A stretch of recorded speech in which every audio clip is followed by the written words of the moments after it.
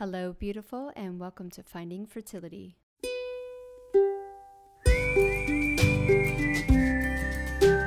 I'm your host, Monica Cox from FindingFertility.co, and I created this podcast to help get you to start thinking outside of the box and realize that your infertility might have nothing to do with your lady bits. Rooted in functional medicine and personal experience, Finding Fertility is all about looking at the whole body and finding the root cause of your infertility. Finding Fertility does not diagnose, prescribe, or treat any issues of infertility, but what we do is take a holistic approach and improve your diet and your lifestyle to get you steps closer to creating your dream family. Just by being here with me, listening to this podcast, you're already going down the right path to making your dreams come true. Let's do this together. Happy Friday! Welcome back. I hope you guys have had a beautiful week. We are here with the Q&A section from last week. So without further ado, let's get started.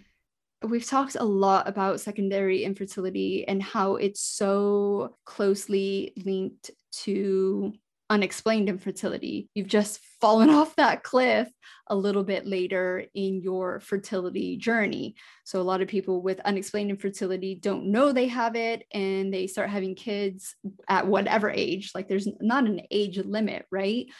But with secondary infertility, you just fell off that cliff after your first or your second baby. But the good news is that there's proof in the pudding.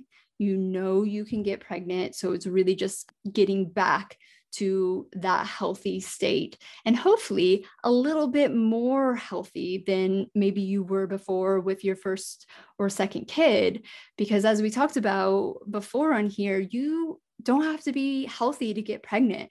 Pregnancy is not a sign of health. I think it's absolutely crazy that we link that. So we just want to really improve your health, and even more so, which is highly likely when you work with me, you'll be a lot more healthy. And as we talked about in the beginning of this, epigenetics. What are your thoughts on doing IVF if you are getting pregnant naturally but having miscarriages? Okay, so if you're having reoccurring miscarriages, unless they know why you're having reoccurring miscarriages and are going to support that with a drug, with drugs, because that's what they do with IVF, there's probably, I wouldn't suggest doing IVF, because the IVF isn't going to fix the why you're having reoccurring miscarriages. So IVF is literally getting egg and sperm together and putting it back in your uterus, and then your body still has to do all the hard work. So they can support you with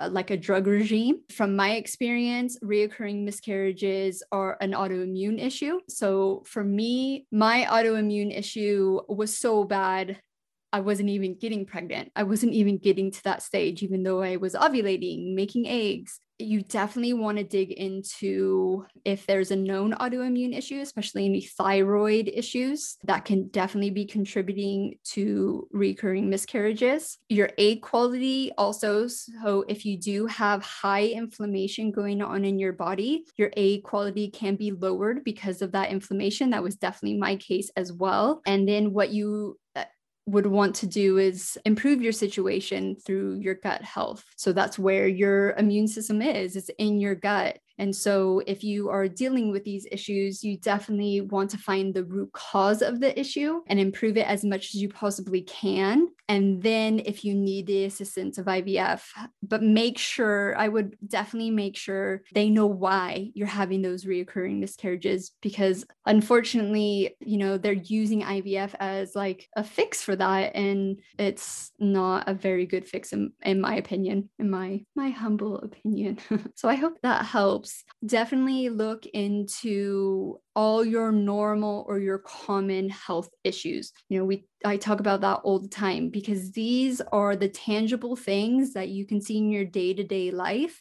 And don't downplay anything that is like chronic, like happens daily, happens every other day, happens weekly. Like you definitely want to look at those and see how you can improve those. And then usually it trickles down to your fertility. So if you lower the inflammation, all your normal and common health issues are usually the ones that go away first. And then fertility is, in my experience, the last thing to click into place. And I think this has to do a lot with egg quality. It takes 3 months for your egg to mature. So say you have known gut health issues, you'll want to take 1 to 2 months to tackle those issues first.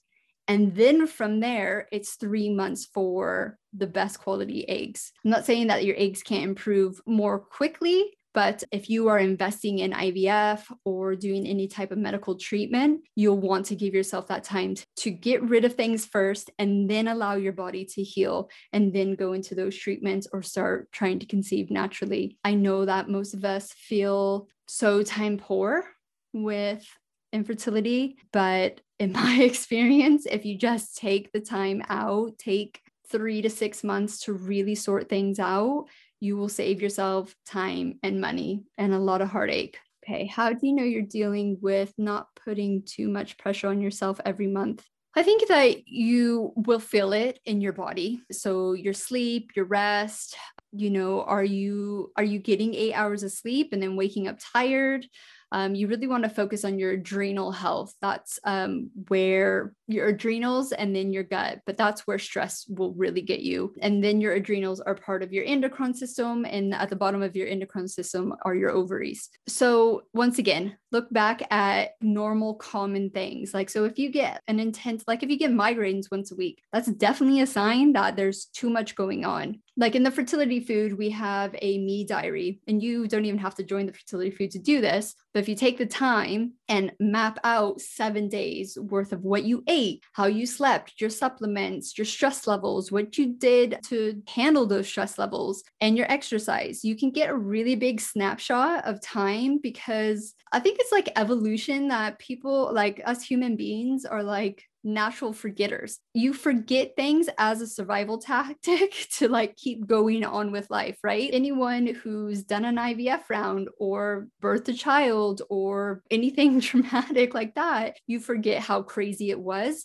So you go through it again. So yeah, just keep an eye on all your normal and common issues, and that will be a really good sign. OvuSense, I have heard of it. It's in my brain. Can you give me a little bit more information on what type of product it is? How do you know you have good egg quality? You don't until you do an IVF round. So they can test your AMH to see your ovarian reserve, but no one can tell you what your egg quality is like until you do an IVF round and you produce the embryos. So for us, my husband was fine. Not that he was perfect, because in the end, after he changed his diet, his numbers went up by millions. But it was obvious by the IVF round that I had low egg quality because our embryos were poor with fine sperm. So yeah, that's one of the things that you just don't know. So you want to be not necessarily hyper focusing on egg quality, because all the other things that you're going to be doing to improve your normal or your common health issues,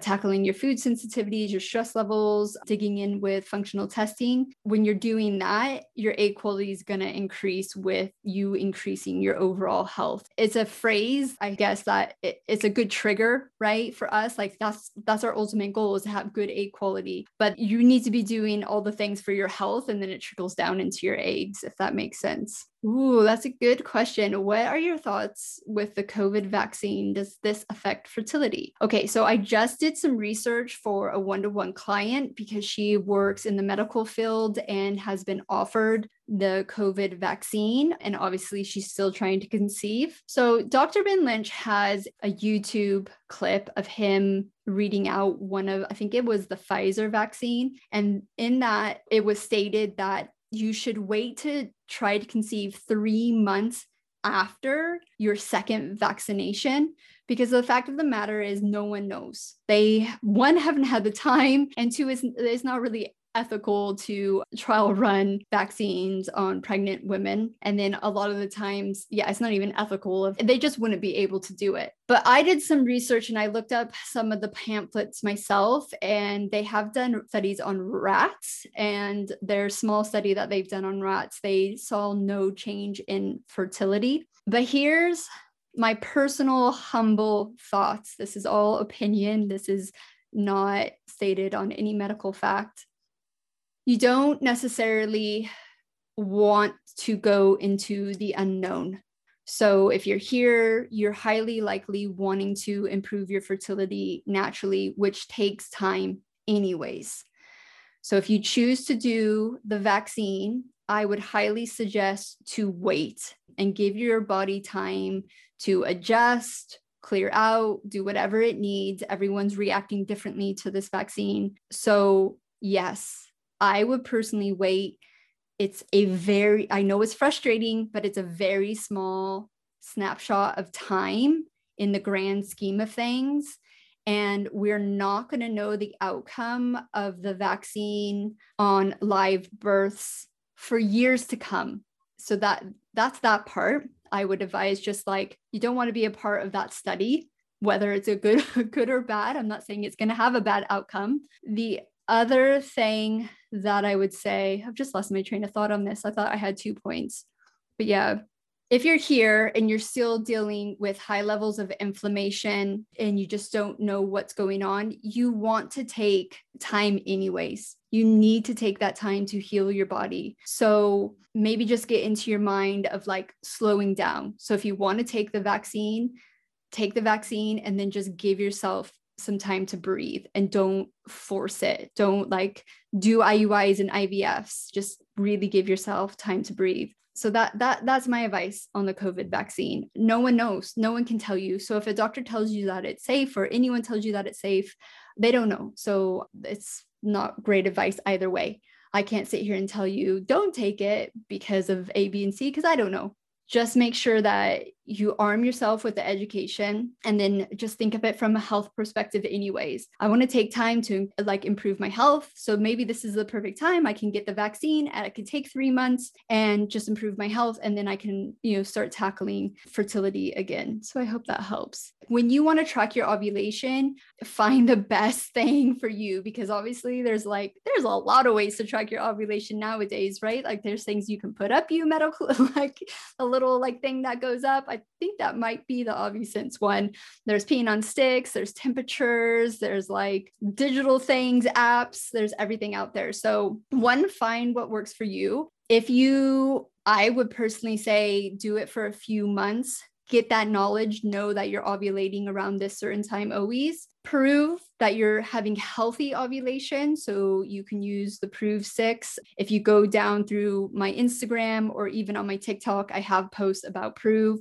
There's a blog post on the website that talks about it. So that's almost better information to have than the prediction of ovulation, because that's what it does. It predicts when you ovulate, but the better information to have is to know if you've had a healthy ovulation. So that will help you determine that, because the 21-day test you do at the doctors is like literally 1 day, and your levels can be completely different the next day, and you need to have a range of good healthy levels. So yeah, do what feels right for you, whether that's investing in crazy technology that they have nowadays, or doing the old-fashioned way and doing the mucus and peeing on sticks. Okay, so you've started cutting out meat, feeling better already, and have lots more energy. That's great. If meat doesn't work for you, it doesn't work for you. I would say as long as you're keeping in some of your eggs. I don't know if you're eating dairy still. When you lean towards more of a vegan diet, you definitely want to keep your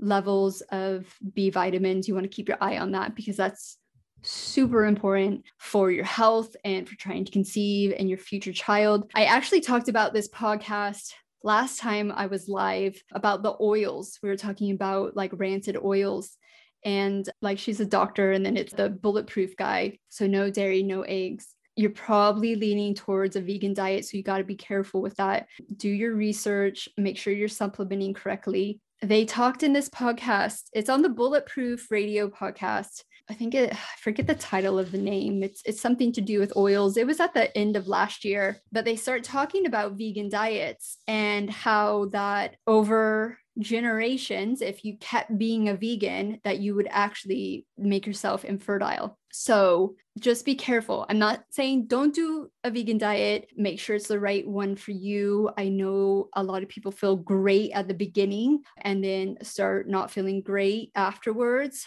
So just always watch yourself. Yep, this will be up here. Yay! I put it on IGTV and it's on the podcast as well. So you guys can subscribe to the podcast and listen to all these here. So yeah. Okay, let's answer these. How big a role does stress play on miscarrying? My doctor told me my stress should not have caused it. Well, I can say that's a little bit of BS, because how does your doctor know? Not to get on my soapbox or flare up here. Stress can play a huge role on how your body behaves. If your stress levels are so high that they're affecting your adrenals, which is part of your endocrine system, that can mess up your hormones. And we just talked about proving having a healthy ovulation, which you need that progesterone to keep going, which is super important in early pregnancy. This is why they call it the safety zone at 12 weeks, because the placenta takes over. Before that, your body needs to be producing that and keeping that fetus there. So stress levels can absolutely contribute to that inflammation, which then that inflammation can contribute to those issues. So maybe he's right in the sense of like stress doesn't directly affect miscarriages or like you having a miscarriage, but it can definitely play into the inflammation that's going on in your body. And then that adds up and could potentially cause those issues. Stress is like the silent killer. And I know we all get pissed off when people are like, stress less, just relax, take a vacation, all that kind of stuff. But it's a double-edged sword, because it's highly likely your stress has contributed to your infertility. And now that you're dealing with infertility or reoccurring miscarriages, that stress is now built on other stress. And so it just like builds and builds and builds. So stress is really important, especially if you aren't on a clean eating diet. So if you're still adding a lot of inflammation through your diet and you have the stress, then that could just really build up. So my advice is first recognize, are you stressed? Are you really overly stressed right now? And if you are, then start tackling that. So not everyone can just go quit their job or completely change their situation. So as we talked about before, this is all about being able to manage life, right? Like we are not going to be able to sit on a hill and be Buddhist monks. Like we have to live in this crazy stressful world. And so what mindfulness does and meditation and yoga and journaling and all those things do, it helps you be able to cope with all of life's stressors. So I hope that's answered your questions. Don't underestimate stress. Man, doctors are lovely. I love doctors. So how can you find out what your food sensitivities are? So you can join the fertility food program, which is all set up to help you find what your food sensitivities are. We go into elimination diet. We talk about autoimmune issues. And if you need to go, into an autoimmune paleo diet, it gives you a lot of tips, guides. So it's really about eliminating. And then after a 30-day reset, you start introducing foods back in, and that can help you find your potential inflammatory foods. You also get access to functional testing within the fertility food program. So you can order a food sensitivity test. Obviously, this is an extra add-on charge, but if you really just want to kind of skip the elimination phase, remember, not all food sensitivity tests are created equal, and there's not one out there that's 100% accurate, but they are a good guide, and they pinpoint some hidden ones that, like, I've seen crazy stuff like cauliflower and green beans. And in every food sensitivity test I've seen, there is one, if not more, of the top 5 common food intolerances. Go have a look at that. It's really affordable and you can start when you want. It's not like you buy the course and you have to start right away. You get a long-term access to it and you get the community as well. So you have me in there answering your questions. Is there any supplements you should take bar folic acid? to help stop miscarriages? Okay, first, we don't want to be taking folic acid. You want to be taking the natural form, which is folate, especially if you have an NTHFR mutation or if you don't know you have that mutation. So definitely get rid of the folic acid. There's a great IG post about that. And there's no supplements out there that can help on their own stop miscarriages or increase egg quality or any of that. There's also on IGTV a really amazing visual of water. And I talk about how we use supplements to increase anything and how if we are not eliminating our intolerances, which is either food, stress, environmental, could be anything, what that supplement is actually doing in our body, they are there for support. So unless you're like 80% getting rid of your inflammation, any supplement is highly likely just going to be turned into very expensive pee. So unfortunately, there are just like absolutely no quick fixes. So I hope that clears that up. Thank you once again for tuning in to the Finding Fertility podcast. If you're loving this podcast, please leave us a rating and review and let us know how this podcast is supporting you to get steps closer to creating your dream family. I hope you have a beautiful weekend and we will see you next Friday for another episode of the Finding Fertility podcast.